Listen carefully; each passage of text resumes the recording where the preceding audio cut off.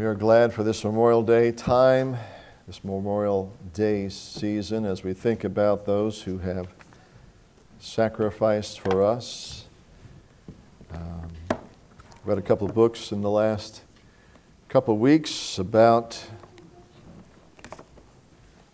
Navy SEALs and the amazing sacrifice that they have made and the training that they go through. Sometimes I think that what they receive and the way that they are trained ought to be a prerequisite for some of the folks who serve in leadership of our country. Amen. I thank the Lord for somebody like a Dan Crenshaw, who was a Navy SEAL and stepped on an IED. Well, he didn't actually. A fellow in front of him stepped on a IED. I always say it wrong. IED. He stepped on an IED, and as a result, he was blinded. And the fellow that actually stepped on it, he actually was a recipient of the explosive stuff that ended up blowing up in his face there. But he serves in Congress, if I'm correct, and but he's got conviction about what needs to take place in our country. He knows the fiber of what we need to stand for. And there are others that who have been trained and have received the kind of training that helps us to understand, gives us a wonderful example by which we should follow and serve and appreciate in our country. And of course, it's not just all about patriotism. We serve a different master. Amen. We serve the Lord Jesus Christ. It's His kingdom that we are citizens of, and we should serve with the same kind of valor and honor and integrity the kingdom of God like these men have this country that we call ours, America. But we're thankful for their example, and we're thankful for their training, and I think we would do well to emulate some of the spirit that they have for our Lord Jesus Christ, amen, and live for Him with that sort of honor, integrity, and fervor. And so I'm going to preach to you this morning. You know the passage right here, but the message this morning I want to preach is ask what I shall give thee. Ask what I shall give thee. You know, how many of you ever had a dream that came true? How many of you had a dream come true before, okay? How many of you had a dream you wished wouldn't come true, okay? Yeah, I had a few of those, and I think all of us have. You know, dreams are funny things. You know, we get in this state, and I understand we have sleep cycles, and you dream in a certain cycle of that sleep, and you usually go into these 3 cycles of sleep, and dependent upon which one you wake up in, it has a lot to do with what you remember as far as your dreams are concerned. But we all dream, and actually God has given us dreams. He's given us the ability to take our situations of life, and He puts us in a sleep, and literally your mind has the ability to unravel and to, guess you could say, calm down and simmer down some of the things that you go through in life's experience, and dreams are part of that. And but this dream was a very unique dream. Solomon, you know, the Bible has several different people that were very strongly influenced by dreams, and obviously Solomon was in the midst of a very influential dream, I guess you can say, in his life. And so when you think about what was given him, and you think about this experience, it really is an amazing experience. I guess you could say this was an epic incident in Solomon's life. When you consider what God did for him and what he asked for, an epic incident. And so I'm going to tell you what I'm going to tell you, and then I'm going to tell you, and then I'm going to tell you what I done told you. How about that, okay? Hopefully by the time we get through, you'll hear what I said and understand what I said. My first point is this. This is my outline. I'm giving you my outline so you know where I'm going. Hopefully by the time I get there, you'll know I've been there, okay? I hope you came along with me on the way, okay? Number 1, I want to talk about the awesome responsibility that Solomon had. Number 2, I want to talk about an authentic rationale. In other words, he had a way of thinking that was authentic. It was genuine. We want to talk about this genuine rationale, his manner of thinking, the way he thought and the way he approached his responsibility. Then we want to talk about an admirable request. And this is the request he made in verse number 9. We want to talk about this request that he made, and then we want to also talk about an amazing reply, and a reply actually that God gave to the request that he made here in this particular passage. And so this is where we're going as far as his message is concerned, and hopefully, like I said, we'll get there. All right? Solomon was personally visited by the Lord. What an amazing thing. And of course, we know that God lives within us. We're Christians. God lives within us. The Bible says, I'm crucified with Christ. Nevertheless, I live. Yet not I, but Christ liveth in me. In the life which I now live in the flesh, I live by the faith of the Son of God, who loved me and gave himself for me. In the New Testament, we have a unique advantage over Old Testament saints. Old Testament saints, the Holy Spirit came upon them and the Holy Spirit would leave. He didn't always stay with them because he wasn't sealed in the hearts of those believers at that day and time because Christ did not yet die on the cross and make it possible for that sealing to take place. But once Christ died and he paid the price for our salvation, it was then we were able to be sealed with the Holy Spirit of God. So we have a unique, I guess you could say, advantage over the Old Testament believers, and that is that we have a Spirit of God that does not depart from us. Once you trust Christ as your Savior, the Spirit of the living God lives within you, and he's sealed within you. Ephesians chapter 1, verse 13 and 14 tell us that we're sealed with the Holy Spirit of promise, which is the earnest of our expectation, our earnest of our inheritance, until we see the Lord Jesus Christ come again. And so, we see this here. So, we see here the integrity of Solomon's heart is tested in this particular incident. It literally paved the way for his future. And he had no time to prepare for it. It wasn't like he was able to sit there and say, okay, God's coming tonight, and God's going to come visit me tonight, so I need to make sure that I'm ready for whatever he asks me to do or asks of me. I need to be ready for this. No, this was not prepared. In other words, he was not able to prepare for this very unique visitation that he received of the Lord that particular night. So he had no inkling that this was going to even occur. He probably didn't even realize that it was happening as it was happening because he was in a dream. And how many of you have had a dream before that was so real? And you woke up and you go, oh, or let down, like, oh my goodness, that was so good. I wish that one kept going. How many of you had a dream that was so real? And you woke up and you go, woo! Boy, I'm glad that was a dream. I didn't want that one to continue. I was in big trouble, And but this was a dream that he had that obviously had most wonderful implications in his life. So again, he had no idea. Not only that it was happening, he had no idea how this was going to impact his future. And so, very unique thing that took place here in Solomon's life.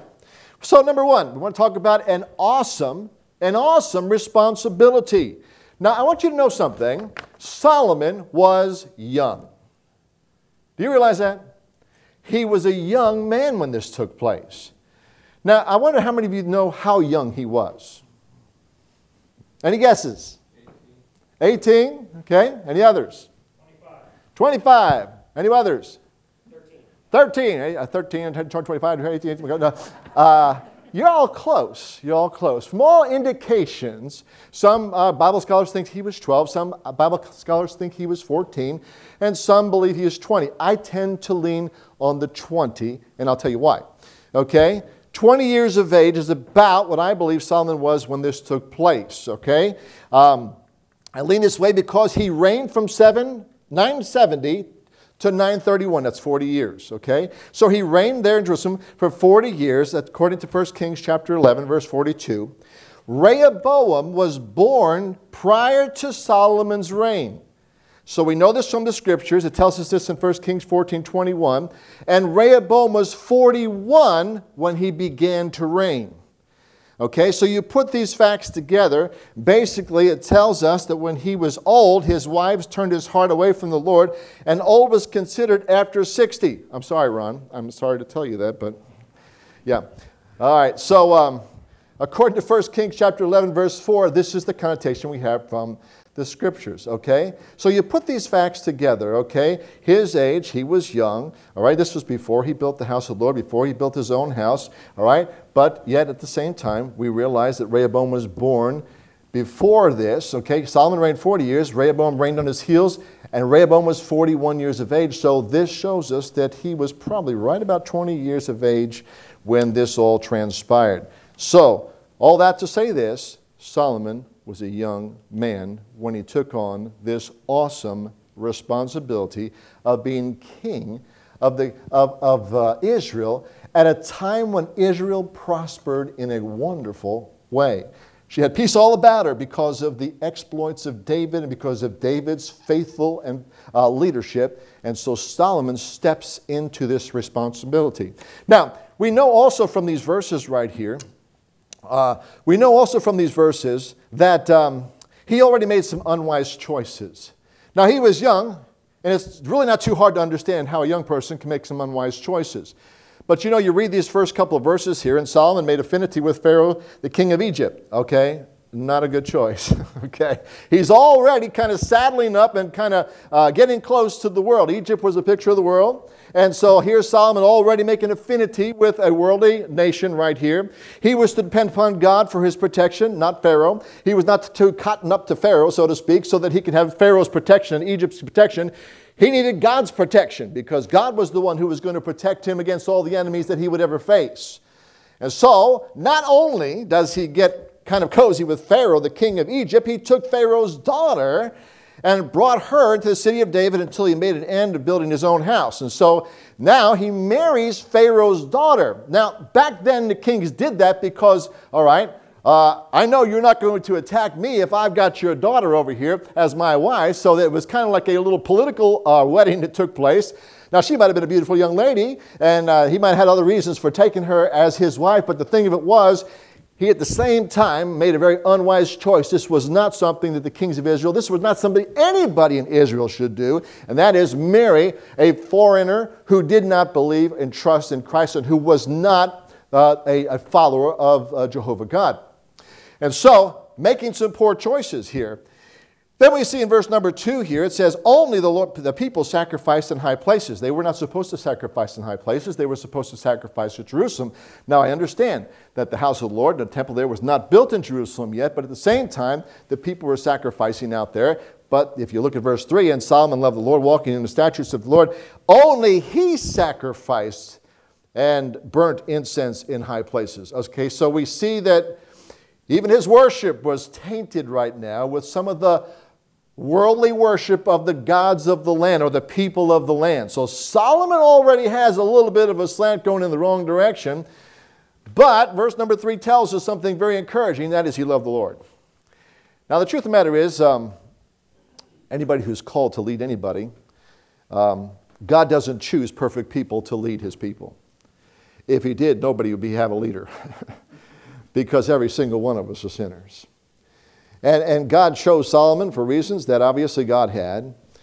But the truth of the matter is Solomon has some flaws, but Solomon also has some very good qualities about him. And God chose him knowing who he was, and God chooses us knowing who we are too. All of us have things about us that need to be more or surrendered to God, and things that need to be changed to become more Christ-like. And if we're honest, we would admit that. Solomon did as well, but nonetheless, we just say this up front about Solomon. He was assuming the responsibility of a thriving kingdom. Listen, David had defeated all the enemies round about him. It didn't matter who David went up against, he defeated them. So he was a conquering king. David was an amazing king in Israel, and David never turned from the Lord his God. Now, he had a time when he was with Bathsheba. He didn't turn from God necessarily. Well, I guess he did. But he followed his passions, and that got him in trouble. And as a matter of fact, he suffered for it the rest of his reign there in Jerusalem. But the truth of the matter was, he never followed the foreign gods. He still followed the Lord all the days of his life. And that's a very important facet of David's life.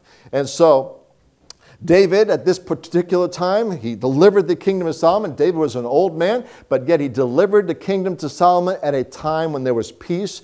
They had peace with all their enemies. Nobody was coming against them. As a matter of fact, the entire time of Solomon's reign, there's no enemies that actually assaulted Israel during the time of Solomon. So he was delivered a thriving kingdom, and he was also delivered a peaceful kingdom at the same time. So this is what he's stepping into.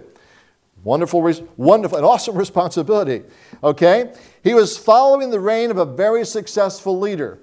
That can be a problem because people get used to successful leaders, especially somebody like David. David served as king for 40 years, 7 years in Hebron and then another 33 years at Jerusalem right there. And so for 40 years, he was the ruler. He was a conqueror. He was a good leader. He was the sweet shepherd, the psalmist of Israel. David was a spiritual leader.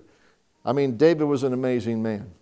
He was powerful, he was strong. At the same time, he had a tender side of him that followed God with all his heart, soul, mind, and strength. And so David was an amazing leader. Following on the heels of such strong leadership is a tough position to step into, no matter how you look at it. I don't care if it's a church, I don't care if it's a city, I don't care if it's a nation. Anybody who steps into a position of leadership following a very successful and dynamic leader is going to have some challenges. And so Solomon was facing that reality as well. And he was anointed at the same time his brother was attempting to seize power. So Adonijah, who was decided he was going to be king instead of David. All right, David was old, he was stricken in years, and he wasn't able to do some of the responsibilities of a king at that time. So Adonijah decided he was going to be the king. So he blows the trumpet, he gets Joab, and he gets a few people to follow him, and he decides he's going to take over and he's going to be king because Dad's so old right now, Dad can't handle this anymore. Well, on the heels of that, when that is happening, in the process of that taking place, in comes Bathsheba. Bathsheba was the mother of Solomon. In comes Nathan the prophet, and they say to David, didn't you say that Solomon was the one who was supposed to reign in your stead?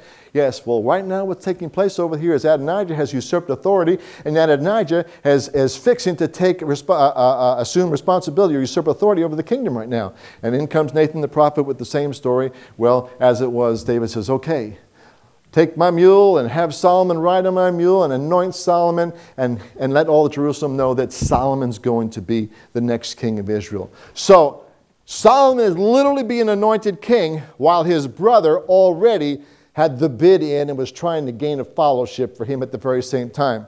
Not the best situation to be anointed king while your brother is trying to be the king also at the same time. So you can see there were some pretty big challenges here before Solomon. And he was chosen. But here's the thing. He was chosen by God to be the king. Amen? You know, folks, sometimes God can step us into a place of leadership, of responsibility. And we can be overwhelmed by all that transpires, or all that's before us, or all that we have to do, or all that we have to be. But when God gives you the responsibility and God chooses you to do whatever it is that you have to do, then you have to trust God to give you what you need to do it. Now, we all face various levels of responsibility in our lives. Some of you work in a business and you have a very responsible position at your place of business. People follow you, you lead them. Some of you are parents. That is an awesome responsibility to be a parent of a child or children. These are living souls. They're going to go someplace forever, and God gives you the awesome responsibility to raise them in the nurture and admonition of the Lord. That is an awesome responsibility. You say, well, that doesn't really pale in comparison to Solomon leading the nation. Oh, don't you think that way? Don't you think that way? You need to realize that you have a great position. It's a sad thing today what's done to a lot of our ladies. A lot of our ladies think they're second-class citizens because they are home with a bunch of kids who have diapers and mess their house up and dirty the clothes and eat the groceries, and they think somehow, they are not as good as the lady who's working out there in an office someplace making six-digit figures, and they think somehow that lady is not as important. Let me tell you something. I forgot who said it, but the hand that rocks the cradle rules the nation. Your power and your influence is much, much more than what you give yourself perhaps credit for, or somebody else has robbed you of the ideology of how important you are in your home taking care of your kids. Now listen, I have nothing against ladies who are out there working, but I would say this: don't do it at the expense of your families. Don't do it at the expense of your children. Don't think that you take in a higher position by letting the babysitter take care of your kids or the daycare taking care of your kids. No, God gives you these kids. That's an awesome responsibility. And don't think you're second class, and don't by any means, any of us, say anything that would make any of these dear mothers think that they're a second class citizen because they are not out in the workforce. There are some ladies that do a great job out there. Some of them aren't able to have children. God gives different people different responsibility.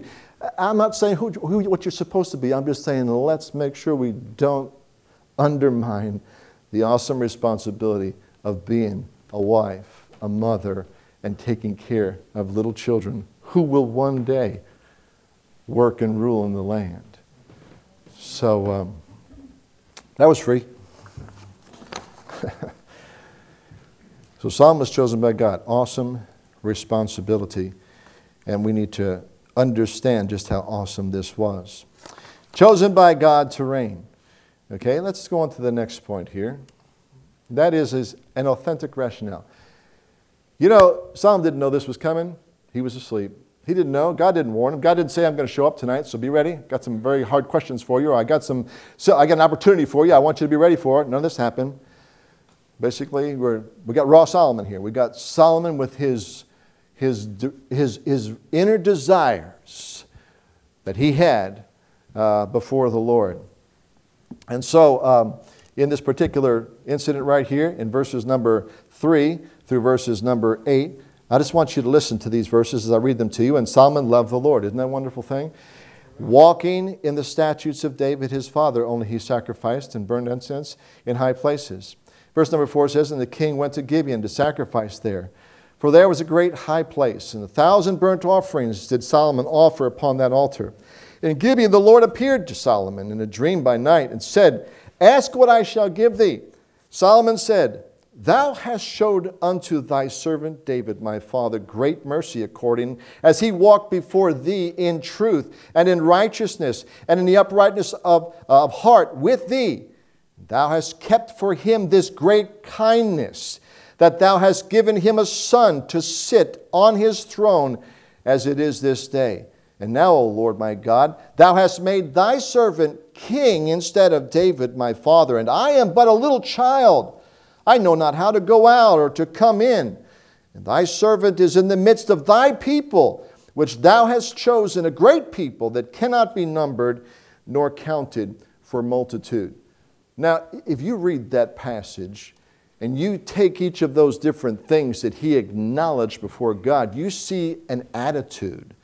You see an authenticity in the very heart of Solomon as he conversed with the Lord here. And so you see Solomon, number one, he loved the Lord. And now obviously this is what we have recorded in the scripture. We can't doubt that. God tells us this. God knew that he loved him. And so this is a wonderful testimony. It's a wonderful testimony for anyone who's a leader, that they love the Lord, that they love their God. Solomon did. This was a testimony here in verse number 3. We see that he walked in the statutes of David, verse number 3 here. So he was walking, not just walk, past tense, but walking. He was in the present tense. He was walking in the statutes of his father David. His father David followed the Lord, and Solomon was trying to walk in his daddy's footsteps, walking and following the Lord his God. God saw that. But this is what God's testimony is about Solomon the king. Again, this is all before, you see. This is all taking place in the life of Solomon. We see, thirdly, that he sacrificed lavishly. Verse number 4. And the king went to Gibeon to sacrifice there, for that it was a great high place, 1,000 burnt offerings. 1,000 burnt offerings. Folks, I'm going to tell you something. That's a lot of burnt offerings. That's 1,000 lambs or 1,000 rams, whatever it might be. That's a lot of burnt offerings.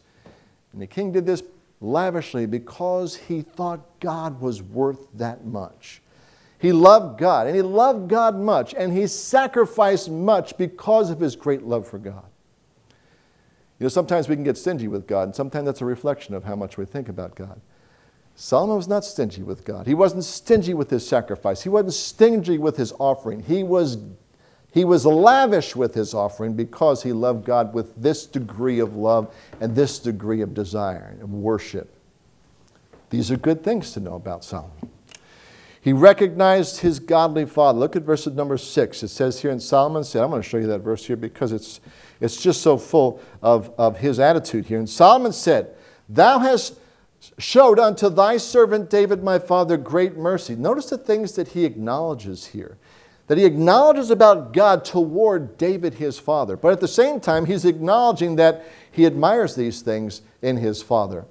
He says, thou hast showed thy servant David. He acknowledges that David was the servant of the Lord. He says, my father, great mercy. God, you have been very merciful to my father, who was your servant. You see all these things revealed. According as he walked before thee in truth. He's saying, you know, Lord, my father walked before you according to the truth that you gave him. All of these things are revelations to us. All of these things, I guess you could say, are affirmations to us about what Solomon felt about his dad, and obviously what he thinks is valuable as far as his life is concerned. And he says he walked with thee in truth and in righteousness and in uprightness of heart. So here he's talking about the motive that David operated by. So he is acknowledging these motives, and he is acknowledging before the Lord that he recognizes that David was doing this according to his relationship with God. And thou hast kept for him this great kindness, and thou hast given him a son to sit on his throne. Solomon is acknowledging the fact that this was a privilege. How important for us to realize that when God gives us responsibilities and God gives us opportunities, these are privileges. That God entrusted us with various responsibilities, to do what he needed done, and he called on us to do so. Solomon acknowledged this in this particular verse here. He says, you have kept this great kindness. You know, he had two brothers that tried to do this on their own. Okay, Absalom, he usurped authority against his kingdom, tried to turn the kingdom against his father David. If that wasn't, Absalom was killed in the battle, and here comes Adonijah. Adonijah's going to try to do the very same thing. And so he has two brothers prior to that tried to take it by stealth and tried to take the kingdom from David. Solomon didn't do that. He knew the kingdom was promised him, but he didn't try to take it by stealth. He waited for God to take it and give it to him. And he realized it was a great kindness for God to do this to him. What a privilege I have to serve you in this capacity. And God, you've done this for me. These are great things for us to understand and to know as we're serving the God of gods. Amen? And he has done these things for us. And he goes on, thou hast given him a son, David my father, a son, to sit on his throne as it is this day. And he says, and now, O Lord my God, thou hast made thy servant king instead of David my father, and I am but a little child. That shows his humility. His humility. He didn't go into this thinking he knew everything. Adonijah, I should say, Absalom thought he knew everything. He said, well, you know, my father doesn't know what's going on right here. He doesn't know what's going on. I'd be a better king than my father. I'm going to take the kingdom to myself. Well, God didn't choose Absalom. Adonijah thought the same thing. You know what? My father can't handle this right now, so I'm going to take the kingdom to myself. God didn't choose Adonijah. See, God chose Solomon. You know why? Because of these things that you're reading right here in these verses. This very attitude, this very motivation, this very heartbeat is what prepared him to be the kind of leader that God wanted for his nation at that time. We need a humble spirit in leadership. Amen? You know, parents, sometimes we think we have to have all the answers. Sometimes humility will get you far further than trying to be the know-it-all. Trying to think that, you know, dad has to have all the answers. You know, sometimes dad has to say, you know what, son? I don't know. But I'll tell you what, I'm going to do my best to find out. Sometimes moms will do the same thing. You know, sometimes we think we have to have the answers to all these kids' problems and all these kids' questions. Sometimes we just have to be humble enough to say, you know, I just don't know. But I'll find out. I'm going to do my best to find out. You know, humility. The Bible says before grace, we need to have humility. And the grace comes from God. But we're not going to get the grace from God if we are proud and think we have all the answers.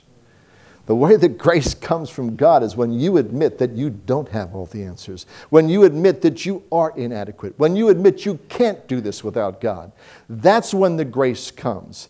That's when you cry out to God and say, God, I just don't know what to do with this kid. I don't know what to do in this situation. I just don't know exactly how I'm supposed to handle this. God, help me. The Bible says, if any man lack wisdom, let him ask of God, who giveth to all men liberally, and upbraideth not, and it shall be given him. But let him ask in faith, nothing wavering. For he that wavereth is like the wave of the sea, driven with the wind and tossed. Let not that man think that he shall receive anything of the Lord. You see, God wants to give us wisdom, but we have to make sure when he gives it, we utilize the wisdom he gives. Because sometimes the wisdom of God is contrary to the mind of men. And God needs us to follow his wisdom, not our own. Well, here's Solomon saying to God, God, I'm but a child.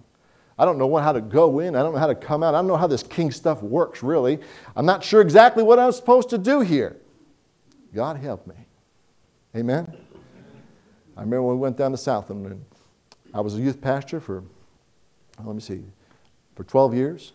And I had a responsibility. It was given me to start a camp ministry down in Louisiana. You say, had you ever run a camp ministry before? No. Took my kids to camp, but as far as running the camp, knowing how to start things, I had no clue. You say, well, what did you do? Well, first of all, I had to realize it was God who was calling me to do it. And when I realized it was God that was calling me to do it, then I want to tell you what I did.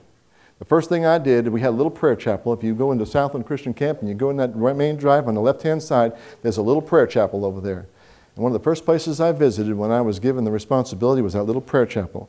And I had the two fellows there to lay hands on me and say, God, give me the wisdom that I need to get this camp going. Because I have never been a camp director before, and I've never been a pastor before. And I'm supposed to go to these pastors all over the Mid-South and tell them to come to this camp and try to help them out. And I have never been a pastor before. I've just been a youth pastor. And I really wasn't full of confidence. I was really full of apprehension. But God, I knew, called me. And so I knew if God called me, he could equip me. And it wasn't because I had all the answers. I had a lot of questions. But I knew that where God guides, he provides. Amen? And God gives what wisdom we need when we need it. When I came to this church, I didn't know how God was going to do what he was going to do, but I knew this: if God called me, God can take care of our needs, and God can guide us. Did we do it all perfect? Oh, no. No, we didn't. We made a share of boo-boos and stuff like that, but God knows my heart. I wanted to do my best. I wanted him to be honored in this whole thing. And so God does that with you, and God does that with all of us. He wants us just to come to him and humbly ask him for what we need, because he never meant for us to do this on our own. He wants us to be partners with him in ministry. Amen? This is not our ministry. This is not our kingdom. This is his ministry, and this is his kingdom. And if we keep the right mindset, it'll sure help us to get things done in a more godly fashion. The problem is we start thinking this is our kingdom. And we start building our kingdom. But Solomon knew from the beginning here this was God's kingdom. But yet there was pressures he would face later on, like we all do. And so we see this about Solomon. And he goes on to say, I'm but a little child, I know not how to go out nor to come in. And thy servant is in the midst of thy people, which thou hast chosen, a great people. So not only did he acknowledge the fact that he is little, doesn't have the answers, he also acknowledges the greatness of the people that he's to lead. The greatness of the responsibility that God has placed him under. This is a great people, God. I mean, this is many people. And how am I going to do this? That's a wonderful spirit to have. I don't care if you're coaching a baseball team, or if you're teaching a class of Sunday school kids, or if you've got a class that you're teaching elsewhere, or if you're leading a family, or I don't care what it is. We all need to understand it's all about God. Amen? We're doing this for the Lord. And so we see this in these verses here. And so I'll go back here to my outline. So he recognized his godly father. He acknowledged he was God's servant in verse number 7. He realized he was doing this. God said he acknowledged God chose him to be the king in verse number 7. He acknowledged that didn't go very well. He acknowledged his inexperience. Okay? Whatever that is in there, that's a typo, okay? He acknowledged his inexperience. We all do well to do that. Acknowledge the fact that we don't have all the answers. We don't have all the experience. We don't have to. He saw the people as God's people, and he saw the huge responsibility of ruling so many people. So I say that there was an authentic rationale. In other words, this is the heartbeat behind what's going to take place in verse number 9. This is the heartbeat that made a request, like we're about to see in verse number 9. So verse number 9 just doesn't come out of the blue. Verse number 9 comes out of these kind of convictions, these kind of thought processes, these kind of convincements. David said this, Solomon said this in his dream. Subconsciously, he was aware of these things. And that helps us because we need to be aware of these kind of things as well in our own lives. Well, now we look at an admirable request, verse number 9. An admirable request. This is the renowned request that he makes right here. Verse number 9, give therefore thy servant an understanding heart to judge thy people, that I may discern between good and bad, for who is able to judge this thy so great a people? Wow, what a request. Now listen, we're going to find out in a minute that God really appreciated this request. We should appreciate this request. This is the kind of heartbeat that we want to have as God lays responsibilities on our hearts. Wow. Give therefore thy servant an understanding heart to judge thy people. This is a wonderful thing for us to see in the heart of Solomon here.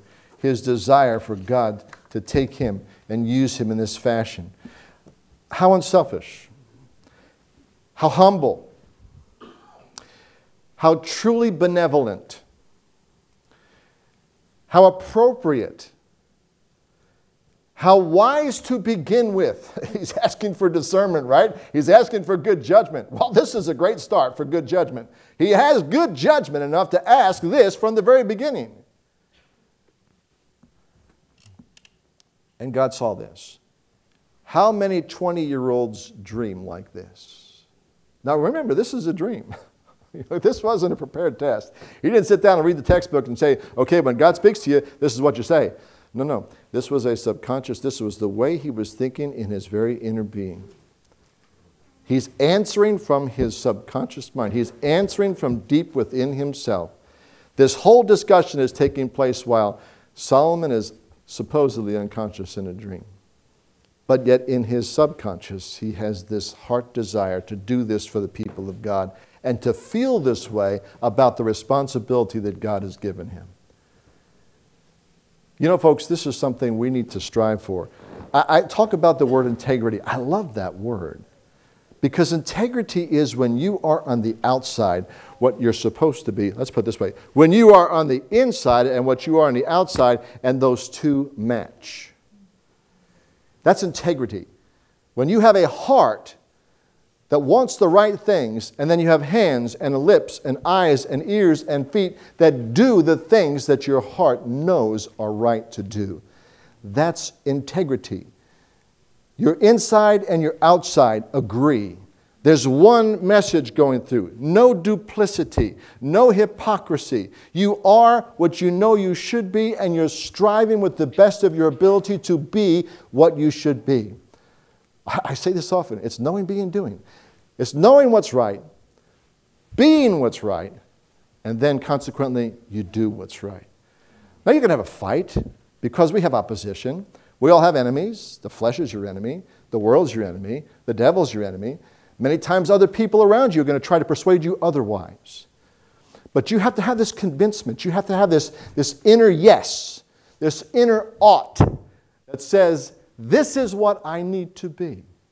And then, do we stray sometimes? Yes, we do. Do we make wrong choices sometimes? Yes, we do. And when we recognize them, what do? We confess our sins. We ask God to forgive us our sins and cleanse us from all unrighteousness and get back on the path, get back where you know you should be, get back to where your heart is convinced you should be all along. We're not perfect people. And I'm not saying here that you lift yourself up by your own bootstraps. You do this in dependence on God. You can't do this by yourself. God wants you to depend upon Him for these things. Will you be tempted? Sure you will. Will you make poor choices? Yes, from time to time you will. What do? Get back on track. You know, sometimes we make New Year's resolutions. God, I'm going to do thus and so. And we do it for what? Sometimes a week, sometimes a month, sometimes a few weeks. And we fail. We let the alarm clock keep on buzzing 2, 3 more times. We get up late. We rush off to work. We don't do what we said we're going to do.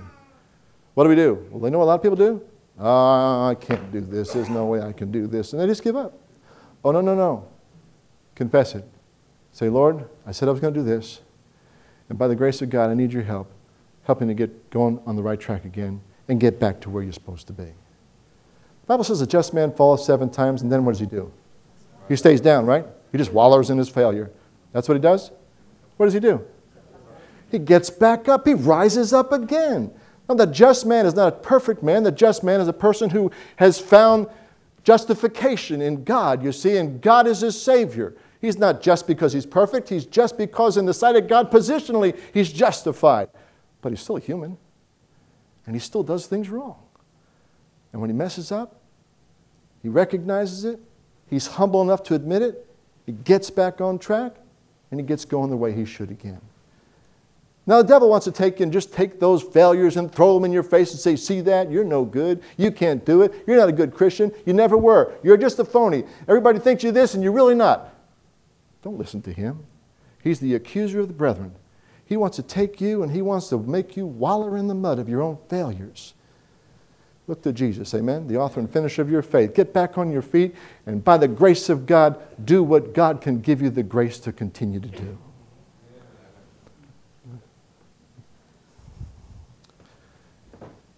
And who gets the glory when this is all said and done? God gets the glory. See, it's not all about you, it's all about him, amen?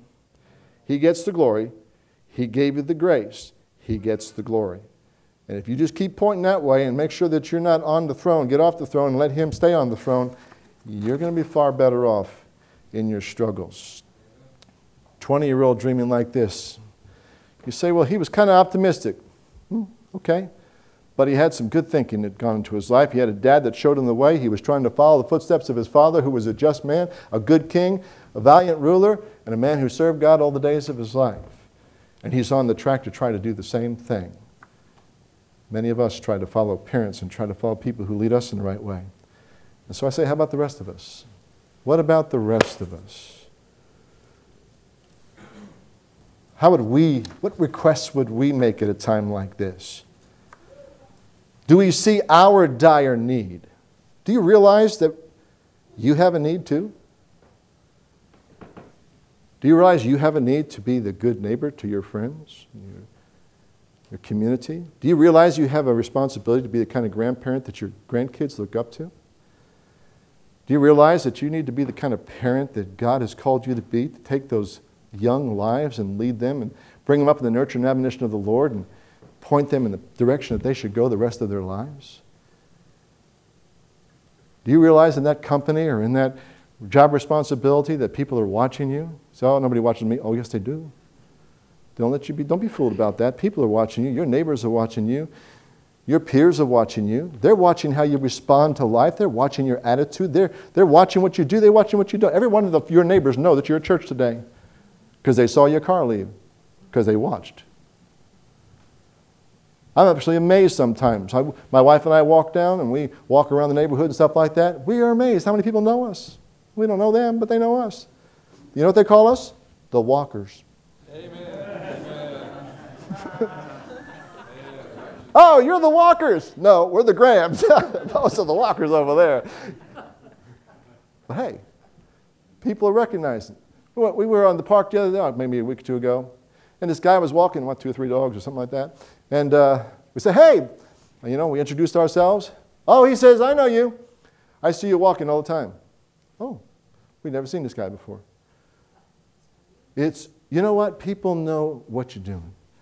By the way, I know who walks by my front window too. My wife and I have a little table that sits right in front of our window. We're nosy little neighbors. We watch who walks by, and sometimes we say, I haven't seen so-and-so before in a while. They used to walk all the time. We haven't seen them in a while. Wonder what's up with them? People are watching you, folks. They're watching you. You'd be surprised. They know if you come to church. They know if you're not coming to church. They know what's going on. We have responsibility. Every one of us have responsibility. You say, I'm not a king, I'm not a queen of a big land. Oh, you'd be surprised how many people you have influence over. It might not be what you think is a great kingdom, but I guarantee you it's a lot bigger than you think. And don't belittle the responsibility or influence that you have in your life, in your sphere of influence. And then I come to this point here, an amazing reply. And we see this in the verse here. If my verse will ever get here. Come on. Okay. God was pleased with his request. I'm going to read verses 10 through 15 because, 13 here, to tell you, listen to what God says. And the speech pleased the Lord, that Solomon had asked this thing. Remember, the Lord comes to Solomon in a dream. Okay, this wasn't expected. Solomon didn't study for this test, but it was a test. And God said unto him, because thou hast asked this thing, and hast not asked for thyself long life, neither hast thou asked riches for thyself, nor hast thou asked the life of thine enemies, but hast asked for thyself understanding to discern judgment. Behold, I have done according to thy words. Lo, I have given thee a wise and understanding heart, so that there is none like thee before thee. Neither after thee shall any arise like unto thee. Solomon, I'm going to give you something that nobody's ever had before. More than any king before you, more than any king that will follow you. I'm going to give you discerning. I'm going to give you wisdom like no one's ever had before. He goes on and he says here, and I also have given thee that which thou hast not asked, both riches and honor, so that there shall not be any among the kings like unto thee all thy days. And if thou wilt walk in my ways to keep my statutes and my commandments as thy father David did walk, then I will lengthen thy days. Solomon awoke. Wow, what a dream. So God was pleased. So pleased that he gave him what he asked for, and to the nth degree. So pleased that he gave him much more than he asked for. So now, folks, I think we need to realize he didn't ask for riches. He didn't ask for honor. Didn't ask for longevity. He didn't ask for his enemies to be defeated. He simply asked for discernment, for wisdom to guide the people of which God gave him responsibility. Now, as I look at this passage and I see this, I see a guiding principle. A guiding principle that I think every one of us, and I'm almost done, that every one of us can take into account. It's a New Testament principle. And I think we can all quote the verse, and it's this. Matthew 6:33. But seek ye first what? And what? And then what happens?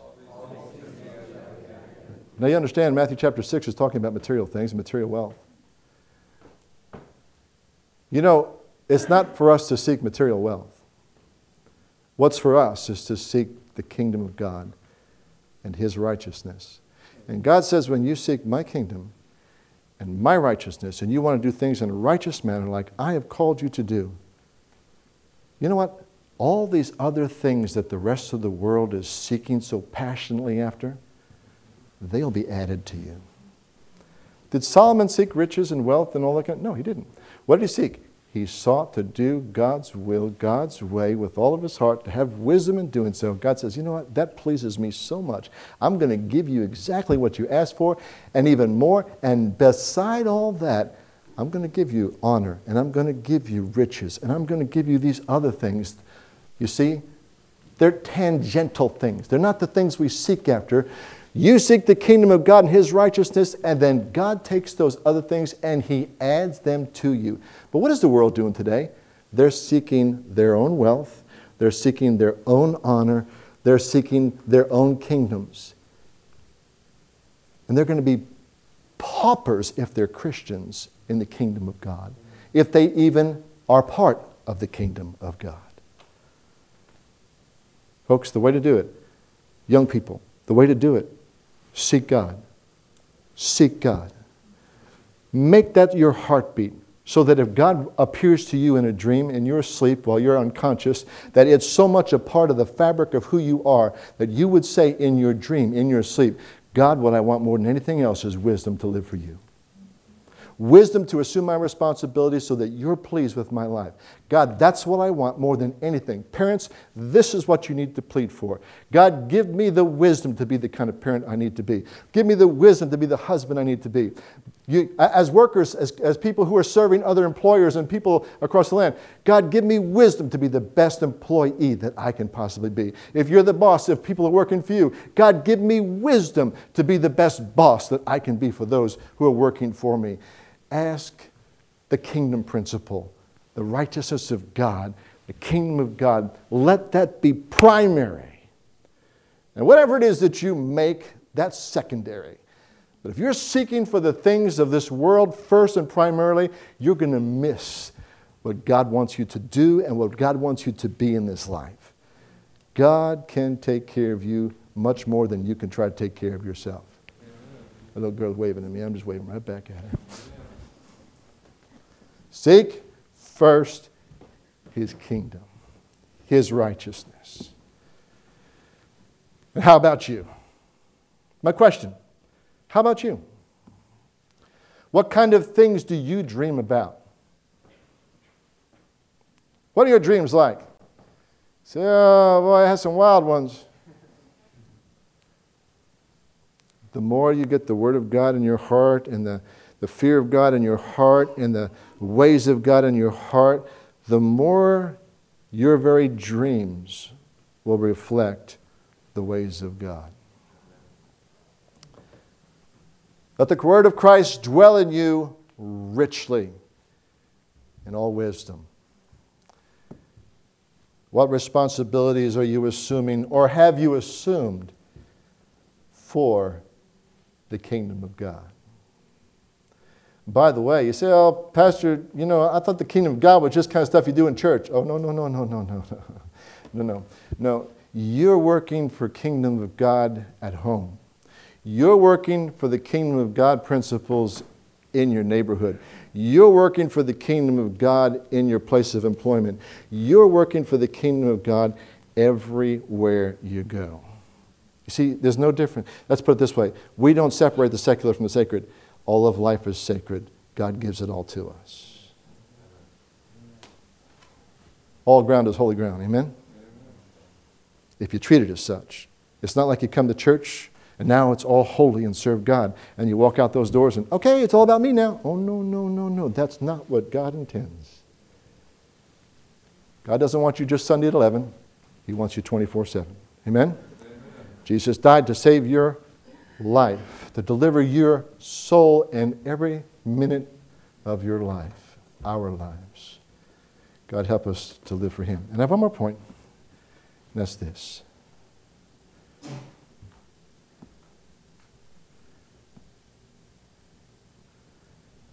You little guys, you little ones that think this is just for adults, don't you be afraid to dream for God. Don't you be afraid to want the things of God for your life. Start early. Desire early. It's not just little kid Sunday school stuff. These are the kind of things you need to desire from the time that you're youth.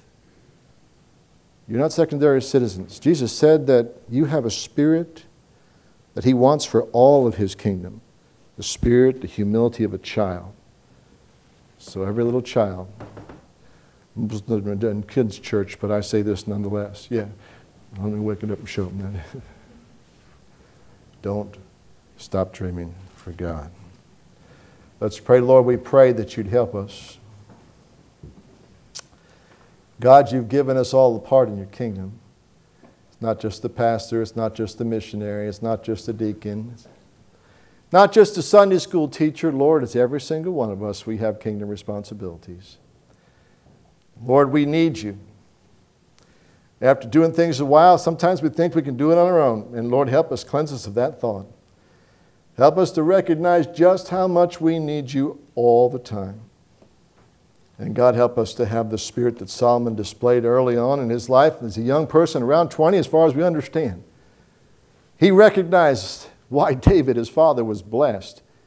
He sought to live like his father early in his reign. And God, help us, I pray, to recognize the same things. To recognize who you bless and why. And try to emulate with all of our heart, soul, mind, and strength those very things. Just like Paul said, follow me as I follow Christ. Help us to find our Pauls and follow you as our Pauls in life have shown us. It might be that godly Sunday school teacher. It might be that grandfather. It might be that mom or dad that just wakes up every day and looks to you in their time of devotions and follows you throughout the day. But God, help us, I pray, to follow as we see faithful men following you, so that we one day can be that faithful man. God, we pray that when you, however you do this, if you were to appear to us, that we would have the same heartbeat that Solomon did.